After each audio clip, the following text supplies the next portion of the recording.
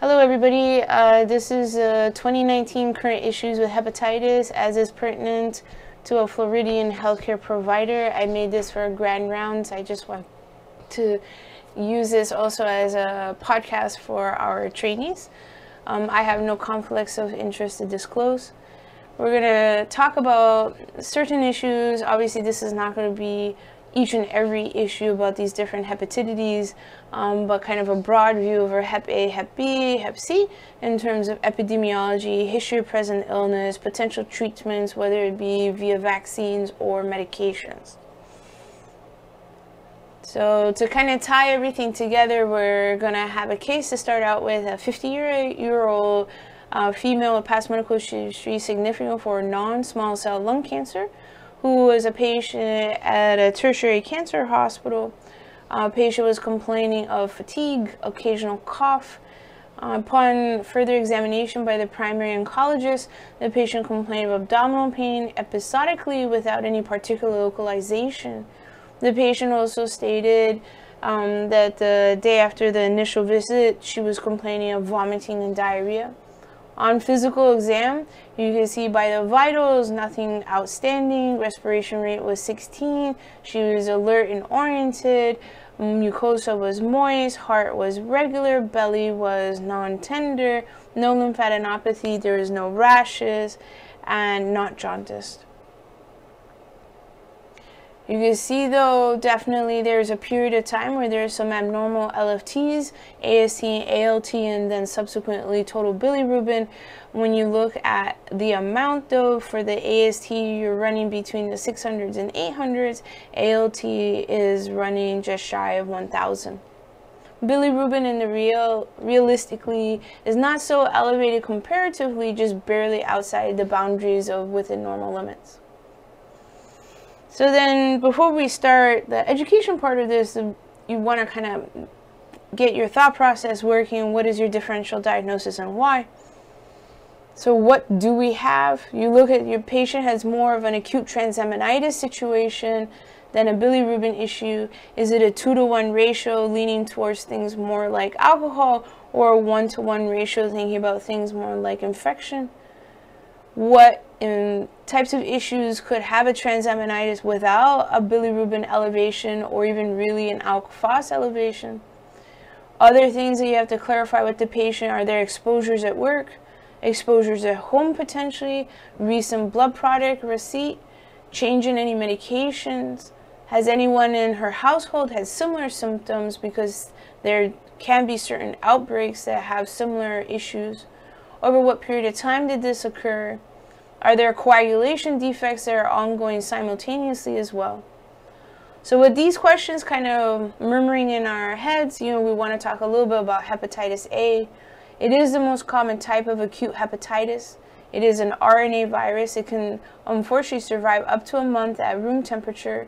Has a wide range of incubation between 15 and 50 days. The average is 28. 1 to 2 weeks prior to symptoms. Understand though that this is the time of the highest viral load in the stool and the most infectious time period to other people. Mind you, before you have symptoms. Transmission is fecal-oral, tends to come from close contacts, whether a household contact via sex, and men who have sex with men, daycares. It can also occur via contaminated food or water, like infected food, raw shellfish. Blood exposures is very rare.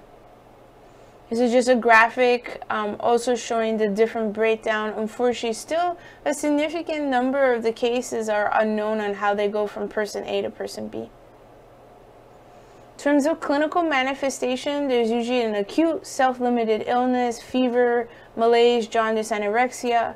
Older children and adults usually are symptomatic with jaundice in more than 70% of the patients. You can have a prolonged infection and relapsing disease for more than 6 months.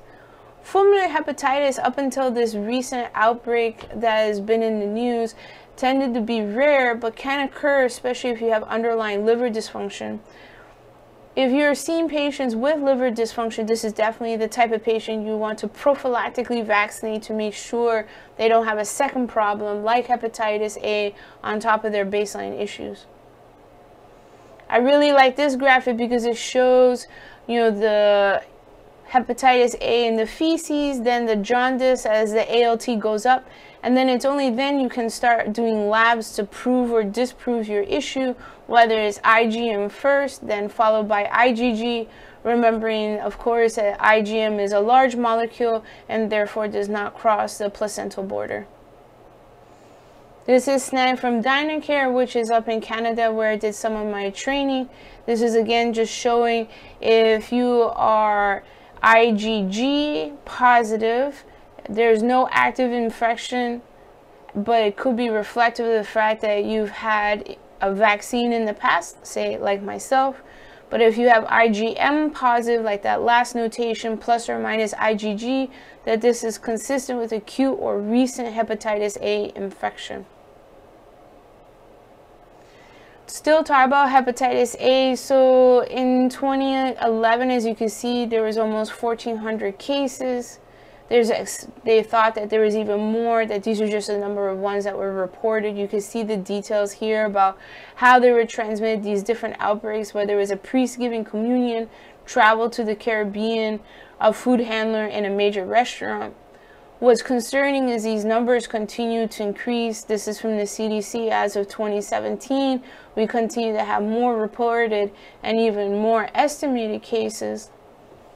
And then this is the most concerning that had come out in a recent letter from the Florida Department of Health. Talk about in 2018, there were more than 22,000 cases in the U.S. Florida, we had more than 3,500 cases. And then what's really significant is that 78% of these individuals were admitted to the hospital, and there were even 51 deaths during this outbreak. This is somewhat actually unusual to have such a high number of deaths, but it's an ongoing outbreak that we're struggling to get under control. Takeaway points for hepatitis A. It is the most common. High-risk patients, daycare exposure, international travel, MSM, and IV drug abusers. Syndrome presentation, transaminitis tends to be more than 10 times normal. Incubation up to 50 days. Not chronic, but you can have relapses.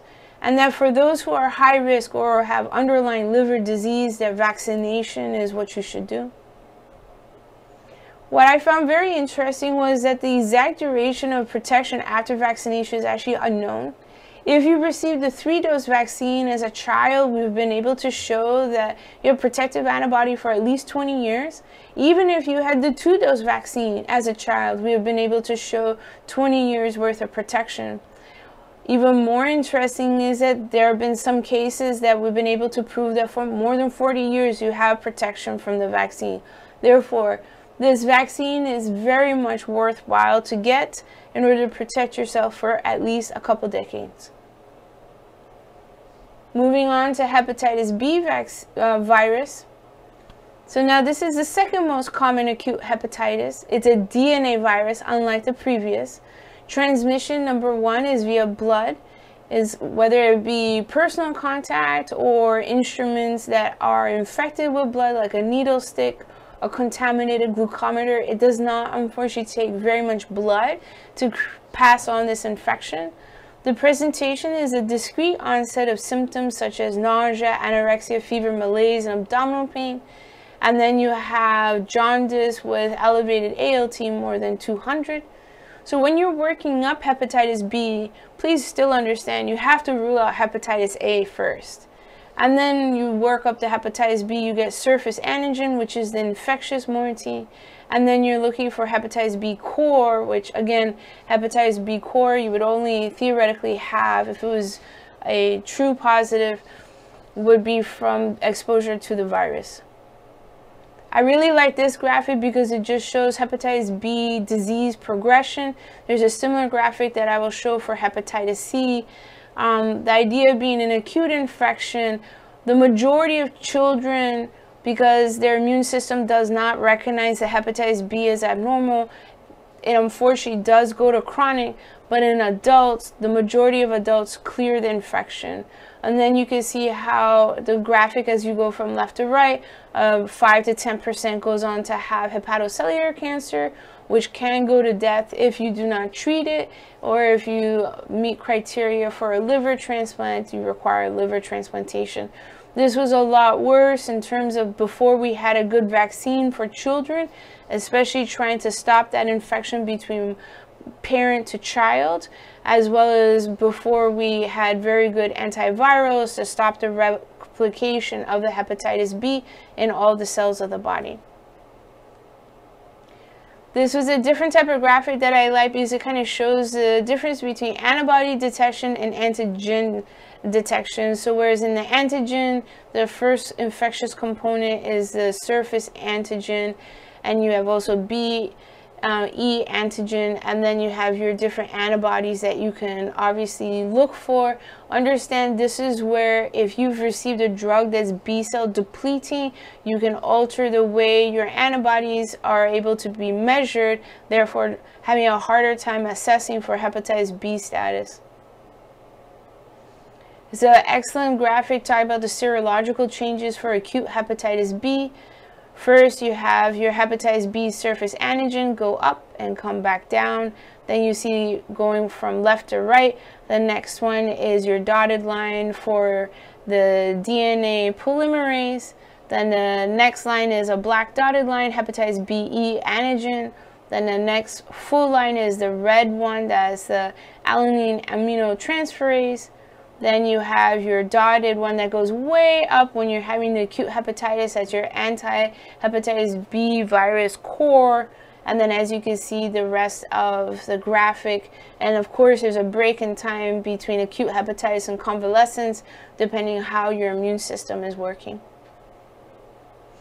This is just a different way of looking at it from if you're just screening someone to look for surface antigen. Honestly, for me in transplant, we do surface antigen and core. For diagnosis, you have a larger range of labs that we check. And for monitoring, you want to make sure, do they reactivate their antigen? Do they keep their B, E antigen? Do they get anti-E? And then if you want to be very particular about the number of hepatitis B DNAs floating around in your patient, you could do hepatitis B DNA or NAT, nucleic acid testing. This is actually more and more programs are flipping over to NAT testing. I really like this one. I actually have it on one of my quizzes that I give to the trainees. If you're surface antigen positive by itself, that's acute infection. If you're surface antigen and core positive, this could be acute.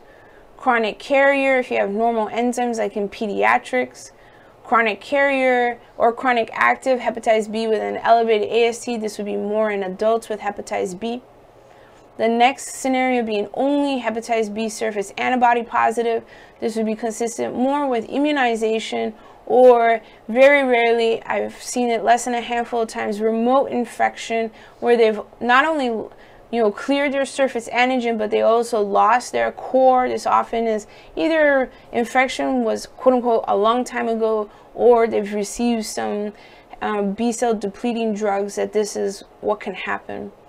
If someone has core positive and surface antibody positive as a combination, this is definitely consistent with remote infection. The next one is a very difficult one. If you just have isolated core, you have to think of, is this a false positive? Maybe you have a rheumatic type of based disease, so your antibodies in the patient is interacting with the assay. Is this a window period where you're segueing from left to right? Is this remote infection where you have lost your antigen, but you have yet to create surface antibody? So definitely very hard to tell what it is in reality. It depends on your patient as a whole. Are they in immunosuppression, whether or not you can just watch them, or do you actually need to put them on suppressive therapy? The last scenario I've actually never seen in person, but it was cited in the original text that I kind of re-rendered this, where all three are positive and essentially is more than one strain of hepatitis B virus is in your patient, and this is why you have all three antibodies present. This is taken from the AASLD website about when and how do you treat. So the first two lines is if your hepatitis B/E antigen is still positive, and then based on your fibrosis score, do you treat? So the first one with a fibrosis score 0 to F2, you just observe. If you are E antigen positive and your fibrosis score 3 to 4, this is where you can use interferon or nucleoside drug, as long as, you know, as it mentions there, no decompensated cirrhosis. If you're E antigen negative, then it breaks down to more different options. And then you have a couple different options in terms of drugs. The problem is that you can see from the last two lines under comments for treatment is that you're likely going to be on chronic therapy because it's very hard to clear the infection permanently. So if you talk about duration and dosing, so preferred regimens, if you use pegylated interferon, you're talking about 48 weeks of therapy. If you're talking about entecavir, you do not get to use it if the patient has lamivudine resistance. This is very important. If you're using tenofovir, the TAF variety, this is you use for 24 to 48 weeks after seroconversion to anti-hepatitis B/E antigen. You may need indefinite therapy if you are unable to get this to happen. Alternatives for treatment of active hepatitis B, no longer able to use lamivudine or the other drugs that are mentioned there. If you are co-infected with HIV and hepatitis B, you can still use Truvada and your other HIV meds to make sure you have triple therapy. Moving on to hepatitis C.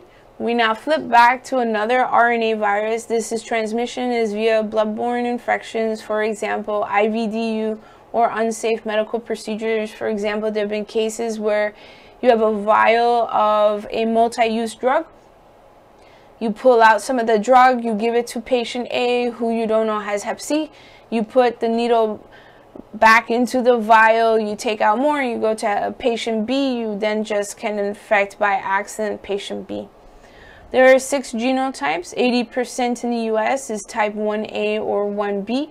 20% are the types 2 or 3. The drug response appears to be best for genotypes 2, 3, more than 4, and more than 1.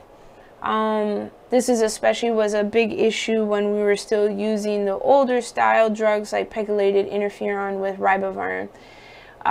More than 75% of patients are asymptomatic. This is why the CDC has that carte blanche recommendation, especially for baby boomers, at least once should be tested for hepatitis C because they are asymptomatic until they have cirrhosis. If your hepatitis C is cleared within 3 to 4 months, there's no treatment. If your hepatitis C becomes chronic, then definitely in this day and age, being 2019, the direct-acting antivirals is definitely your drug of choice. This is just an algorithm snagged from the CDC talking about, you know, if you test for hepatitis and it's negative, obviously you stop. If it is positive, then there are different testing that you can do, especially like I mentioned before with hepatitis B, hepatitis C. We also do NAT testing to evaluate to see whether or not you meet criteria for therapy. This is again a different rendition from Dynacare because in Canada they do things a little bit different. They tend to think that NAT testing is a little bit too expensive for everyday use. So they have their algorithms are still looking at anti-hepatitis C as well as hepatitis C RNA. And as I mentioned before, at my particular facility, we tend to just do NATs. I really like this one that I snagged from the Cleveland Clinic because it talks about you have a normal liver, you get an acute infection, and that chronic infection unfortunately occurs in 80% of the patients. Cirrhosis develops in 20%, and unfortunately you have 1 to 4% risk of carcinoma per year. And then there's these different kind of speeds of which this can progress. Along the top is the slow progression over more than or equal to 30 years. If you're female, you're young at the time of infection. But if you have fast progression, statistically you are less than or 20 years worth of progression for the infection, alcohol, concomitant use, and co-infection. So like I said, actually kind of like the inverse to what you see in hepatitis B is what you see for hep C, in that the majority of hep C goes to chronic infection. Prior to discussing, based on all the different pieces of information, the therapy for the patient, you need a liver biopsy. At minimum, you need or recommend a non-invasive testing for assessing fibrosis or cirrhosis. An example would be FibroScan. Prior to starting therapy, you have to assess for concomitant infections like hepatitis B, because you can understand that if you start to treat one hepatitis, the other one goes out of control and then your patient dies of fulminant liver failure. Those with decompensated cirrhosis should only be treated by hepatologists who are taking care of hepatitis C all the time. And then I just put in for reference, you know, kind of like the suffixes, it is referencing what type of inhibitor it is. When the DAAs first came out, there was one drug, then two drugs, and then now there's just a plethora. So I took snapshots from the Sanford guide as reference. You can see here, for example, the Clinza. It has, you have to be careful about the CYP3A inhibitors. You have to, whenever you have a patient who's being evaluated, you're essentially looking at the genotype and you're looking at their insurance and what is available. And for your formulary, but especially if you're looking from your clinic, and it could be the formulary for the patient's insurance that's going to dictate to you, or if you're in the VA system, then what is the VA system dictating to you.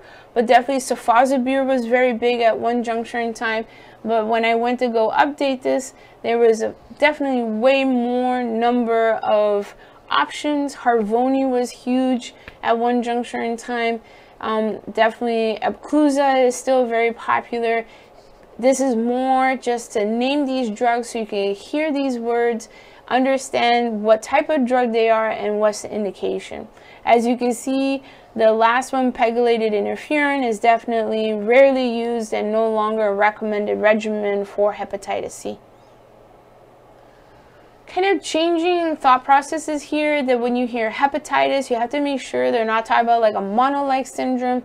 So hepatitis, A, B, C, D, E, the high transaminitis, there's other lacking symptoms. But a mono-like syndrome, like you have EBV, CMV, acute toxo, definitely do not miss an acute HIV. You have a lymphocytosis, fever, lymphadenopathy that usually goes along with this type of scenario. Splenic pain. If you actually have spleenless mono, then think more so acute toxo. If you're looking at, say, hepatitis in an immunosuppressed patient or allotransplant specifically, you have to be like, is that something related to the GVHD prophylaxis, or am I looking at GVHD? Is it related to the drugs like ATG? Did I use an anti-CD20 drug, so now I've unrevealed what the patient already had? Or is it a different infection? Do we have an acute CMV, EBV, or adenohepatitis? We think we just had a recent HHV6 hepatitis scenario. Unfortunately, not easily available is it to prove that there's HHV6 in the fluid that we were able to remove via paracentesis.